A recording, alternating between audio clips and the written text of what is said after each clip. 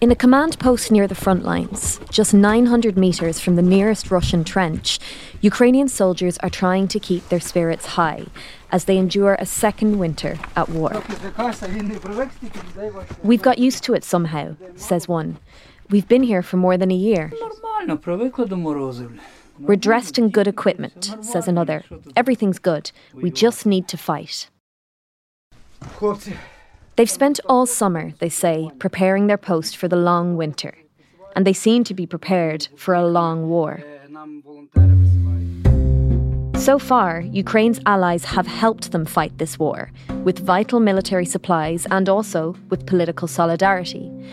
But after a year when Russia's grip on the 18% of Ukrainian land it occupies was barely loosened, the West's support is under increasing pressure. Growing fears in Ukraine that foreign aid and shipments of foreign weapons are about to become a thing of the past. The Senate, they blocked billions of dollars of aid to Ukraine in a vote on Wednesday. Hungary has blocked $55 billion in EU aid for Ukraine.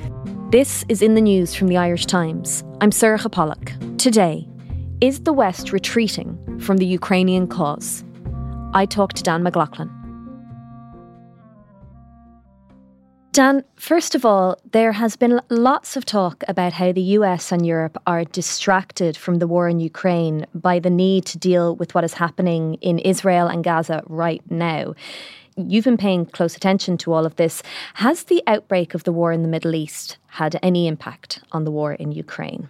I think it's quite clearly distracted, you could say, Western governments from what's going on in Ukraine. Ukraine's been the top foreign policy issue for lots of European governments and close to the top for the American government for a long time now.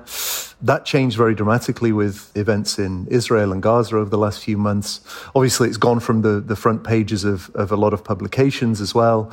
And that's concerning for Ukraine. President Zelensky's administration has worked very hard to keep Western interests, the public's interest and the interests of leaders, because he knows that help is absolutely vital. That interest is absolutely vital. He wants people in the West to know what's going on in Ukraine because he thinks that's going to translate into pressure on Western politicians to keep helping Ukraine and to make sure that the troops have everything they need at the front, to make sure the air defenses are fully stocked and are capable of fending off Russian missile barrages. So it's concerning for Ukraine. It's certainly made a difference, and it's just added to the uncertainty for Ukraine going into 2024. So today we're going to talk about how the war in Ukraine is going and whether international support for Ukraine is starting to dry up. So to quickly recap the past 12 months, at the end of 2022, Ukraine recaptured lots of territory and humiliated the Russian army in the process. And at that point, there was optimism. Now, over a year later, the situation is quite different. There have been no further major Ukrainian breakthroughs, despite a huge investment of effort, military material and human lives, of course. On the other hand, there have been few major losses either. The front line is roughly where it was a year ago. Russia captured the city of Bakhmut. Ukraine recaptured some territory in the south. And there have been some other Ukrainian successes, notably the destruction of Russian ships and aircraft. Is that about right, Dan? Have I missed anything we need to know to understand where the war is at as we begin with 2024? No, I think that's very accurate. There were great hopes pinned in Ukraine and among its Western allies on the counteroffensive that you mentioned there, which began in June, but really didn't make huge amounts of progress in southeastern Ukraine. I think the plan, sort of the optimum scenario for Ukraine, was to break through Russian lines in southeastern Ukraine, to cut down through Russian forces and make it to the Sea of Azov. That would have cut the Russian supply lines between the Russian border and Crimea and other parts of occupied southeastern Ukraine. But that just didn't happen. I mean, what the Russians did after taking over that area early in 2022 was build lots of fortifications, fortified positions, trenches, and huge minefields. And despite the influx of Western equipment for Ukraine, the forces found it extremely difficult to get through those minefields.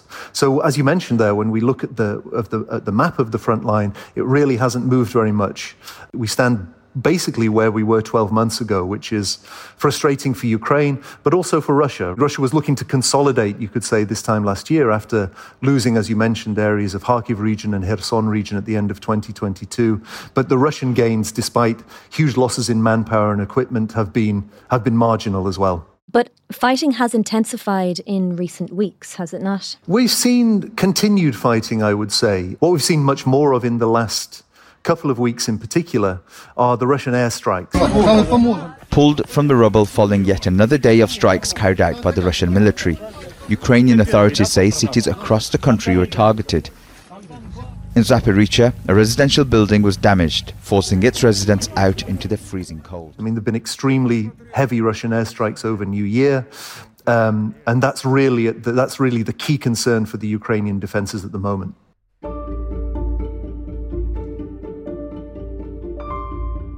Around 500 Ukrainians are still arriving here in Ireland every week, so the situation in the country must still be extremely grave. And with millions of refugees and hundreds of thousands of casualties, the war must be taking a toll on the pool of men available to fight. Meanwhile, Ukraine's war also depends on the international supply of weapons, but there was a reported 90% drop in new pledges of international aid for Ukraine between August and October 2023 when compared to the same period the year before. So which is the bigger problem facing the Ukrainian army? A shortage of manpower or a shortage of weapons? They're both extremely serious issues for the Ukrainian military. If you look at manpower for a start, personnel, neither the Russians nor the Ukrainians actually reveal their combat losses, but the Americans have estimated that the Russians have lost something like 300,000 men. That's death and injuries during the war, and they estimated the Ukrainian figures to be about half that. But then, when you take into account the size of the armies, the Russian pool of men under arms is about twice as big as the Ukrainian one. So it is a major challenge for Ukraine. They had a big influx of volunteers at the start of the invasion back in February 22, but that pool of volunteers has dried up over what is now almost 2 years of all-out war. Just before Christmas, President Zelensky said that he'd received a request from the army to conscript something like 450 or 500,000 new personnel into the armed forces. The army didn't confirm that was the figure that it was looking for, but that seems to be round about what Ukraine is calculating at the moment as what it needs for future defensive operations, but also another counter-offensive at some point. It's going to be tough to get that number of people into the military.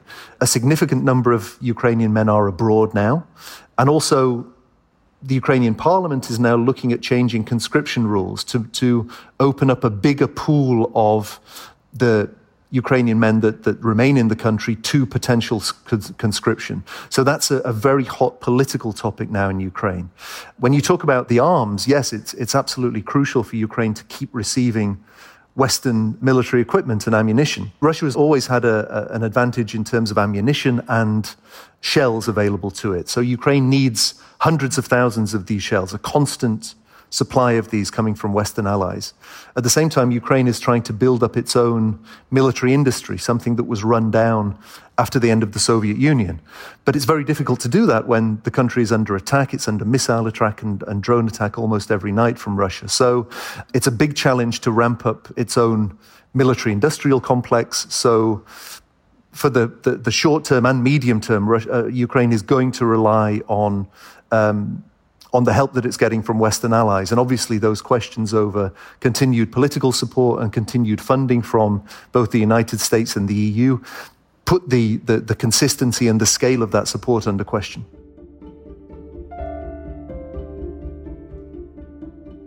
Coming up, is Western support for Ukraine waning?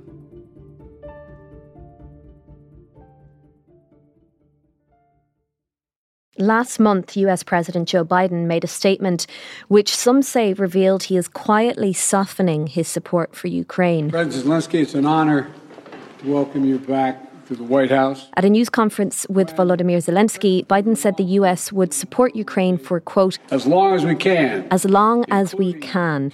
This is a move away from his previous pledge of support for, quote, as long as it takes. Is there any clarity in Ukraine about how much they can rely on the US for support now and in the years ahead? And do they know where they stand on all this? Ukraine doesn't know where it stands. I mean, the US has always been the key ally for Ukraine during this conflict, particularly during the almost 2 years of full-scale war. And the US has come through with much of the ammunition and much of the weaponry and much of the financial aid that Ukraine has requested. Not everything. Ukraine is always asking for more, including F-16 fighter jets, which it hopes is going to arrive sometime soon. But there's always been a question over how long that this support can continue at the scale that Ukraine needs. That is particularly acute now, not just because we have this deadlock in Congress with Republicans blocking the latest 50 or 60 billion worth of US aid that the White House has requested, but also, of course, with a US presidential election coming up this year. Obviously, we can't predict the outcome of that, and that's a big question mark for Ukraine.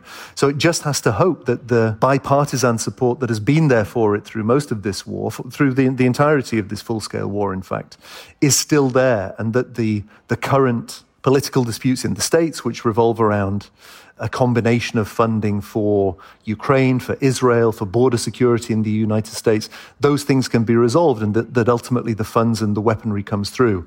But it's unnerving, it's very worrying for Ukraine. It's all the way from the top level, from the presidential administration, who are trying to figure out what's going on, to try and predict what's going on in what will happen over the next year in US politics, right down to soldiers on the front line who read the stories, who look at the headlines, who listen to the reports, and are concerned that the ammunition they so crucially need will dry up. And the reports we hear from the front line suggest that those concerns are actually translating into units on the front line trying to conserve as much ammunition as they can now, because they're not sure that the continued flow that they need will be there for the weeks and months ahead. There was better news for Ukraine in December when the EU's European Council agreed that accession talks for Ukraine would begin and it could begin the process of joining the EU. Now, that gave a big psychological boost to Ukraine and to the President Zelensky, looking ahead towards the future. But what does that mean for the war now? I mean, in practice, does it mean anything? In practice, no, I don't think it does mean anything. It was, as you mentioned, a psychological boost for Ukrainians to feel that they are in some way getting closer to the European Union, that the European Union's doors are open to Ukraine. And, also for, as we mentioned, for soldiers on the front line who are also following all the news, they want to hear some positive news now and again. They want to feel that the support from allies is there. Political support, financial support. So this was a boost, a bit of good news that you say that, as you mentioned, was very welcome for Ukrainians at the time. But it doesn't really translate into anything concrete that will help Ukraine on the front line. I mean, it may suggest that the financial support that Ukraine is desperately in need of to prop up the economy at this time will also continue to come from the European Union. So that is something of a boost and a bit of a silver lining at a time when it has been difficult in terms of news and in terms of morale for Ukraine in the last 2-3 months of last year after the counteroffensive kind of ground to a halt. But yeah, in terms of practical help for the troops on the front line, it doesn't translate into very much. It's also worth mentioning that at that same European summit, there was a failure to agree on €50 billion of funding for Ukraine. That was blocked by Hungary's Viktor Orban. And there are worries elsewhere too. In the Netherlands, a new coalition will include Geert Wilders, who opposes financial support for Ukraine.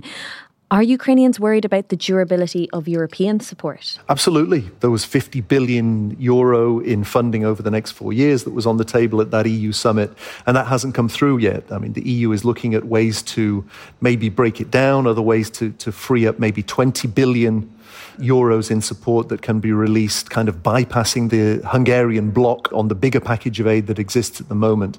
I mean, Ukraine does feel that I think the support is there. Fundamentally, the support is there in the European Union. It is there in the United States. But it's extremely frustrating when they have heard, and they still do hear from European and North American leaders all the time, that we will support you for as long as possible, or as long as we can, or as long as it takes, that these domestic political disputes are holding things up.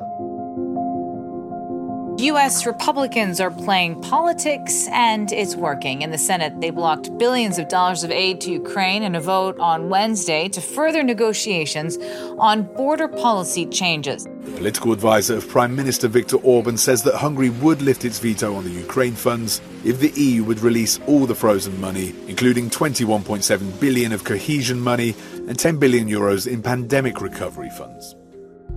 It's tough for Ukrainians to feel like the future of their country, their future security, their future as a sovereign nation, potentially under Russian attack, is at stake and is being, to some degree, held hostage by domestic political arguments in all these countries, particularly when it's election season. And it's going to be election season in a lot of countries over the next 12 months. If I were president, and I say this, I will end that war in one day. It'll take 24 hours. I know Zelensky well. I know Putin well. I would get that ended in a period of 24. You can break that deal. 100%. It would be easy. That deal would be easy. A lot of it has to do with the money. A lot of it has to do with the military, we're giving. But I would get that deal done within 24 hours. That war has to be stopped. That war is a disaster. An op-ed in last month's New York Times argued that Ukraine does not need to recover all its territory to defeat Putin, and that Zelensky should not pass up any opportunity to end the bloodshed, even if it leaves Putin in control of about a fifth of Ukraine's territory. There's also been some speculation that Germany may be pressuring Kyiv behind closed doors to reach a peace deal with Russia. Dan, would Ukrainians ever accept this, or are they still determined to continue fighting until all territories under Russian control are reclaimed? Well, when you look at surveys that are carried out in Ukraine, it looks like support for the military operation, support for a continued struggle to liberate all of Ukrainian territory is still very, very popular in Ukraine. It would be extremely difficult for Zelensky or any Ukrainian politician to go to his people now and say, we have to reach a compromise with Russia. The losses in terms of, not just in terms of land, but in terms of people, especially in terms of people, have been so severe for Ukrainians. The privations that Ukrainians have experienced over the last 2 years have been so severe as well, that there is not much appetite for compromise in Ukraine now. So they're relying on this Western support to basically allow them to, even if they can't push forward and try to deoccupy much more territory during 2024, at least to hold the line and to make sure that Russia doesn't make more gains and to try and hit the Russian supply lines, to hit Russian positions in occupied territory. There's continued pressure from Ukraine to receive longer-range weaponry from Western allies, which would allow Ukraine to strike not only deep inside occupied territory, but inside Russia itself. That is what Ukrainians are talking about. They're not talking about compromise. They're not talking about reaching some kind of deal. They're not talking about a frozen conflict. Because, as Zelensky says, and I think this reflects the opinion through most of Ukrainian society, Russia under Putin would only use that kind of pause in hostilities, that kind of freeze on the front line to replenish Russia's own military, to build up its own stocks of ammunition, to draft more people into the army, to launch a new wave of attacks against Ukraine to try and take more territory, because it's absolutely clear that Russia has not changed its overall goals. So Ukraine and Ukrainians, I think, are ready to continue the fight, and they would not accept anything that looks like compromise from their leaders at the moment. As you've mentioned, all this talk of ceasefires suits Putin, and there is a strong chance that he would exploit any ceasefire to regain strength, rearm and strike again. But do you know, Dan, how the Russian public feel about this war nearly 2 years on? What are you hearing from the media within Russia? I mean, it's obviously very hard to tell because the tight grip that the Putin regime had on Russian society, Russian media, Russian politics before the war has become many times stronger and tighter since the start of the full invasion in February 22. So, as we've mentioned before, it's illegal to describe the war as a war in Russia. It's illegal to criticize the army and to criticize the political leadership of Russia on social media, for example. People are being prosecuted for this almost every week in Russia. So it's very hard to gauge the true appetite among Russians for this war. We've seen some small-scale, very small-scale protests from, for example, the wives and the mothers of soldiers who are being conscripted. I mean, they're not speaking out against the war as such, but they're saying that, their men have been serving for too long, that more people should be conscripted so that the burden doesn't continue to fall on the Russians that are fighting and have been fighting for 2 years now in Ukraine. But we don't see any strong social movement against the war in Russia. Certainly when we watch state media, Putin is projecting strength. He's saying that Russians are united in this. He's saying that this isn't a war of aggression in Ukraine. He's saying that Russia has been forced to go into Ukraine to effectively defend itself against a West that is determined to destroy Russia. That's the message that he's putting out, and we don't see any effective opposition to it in Russia at the moment.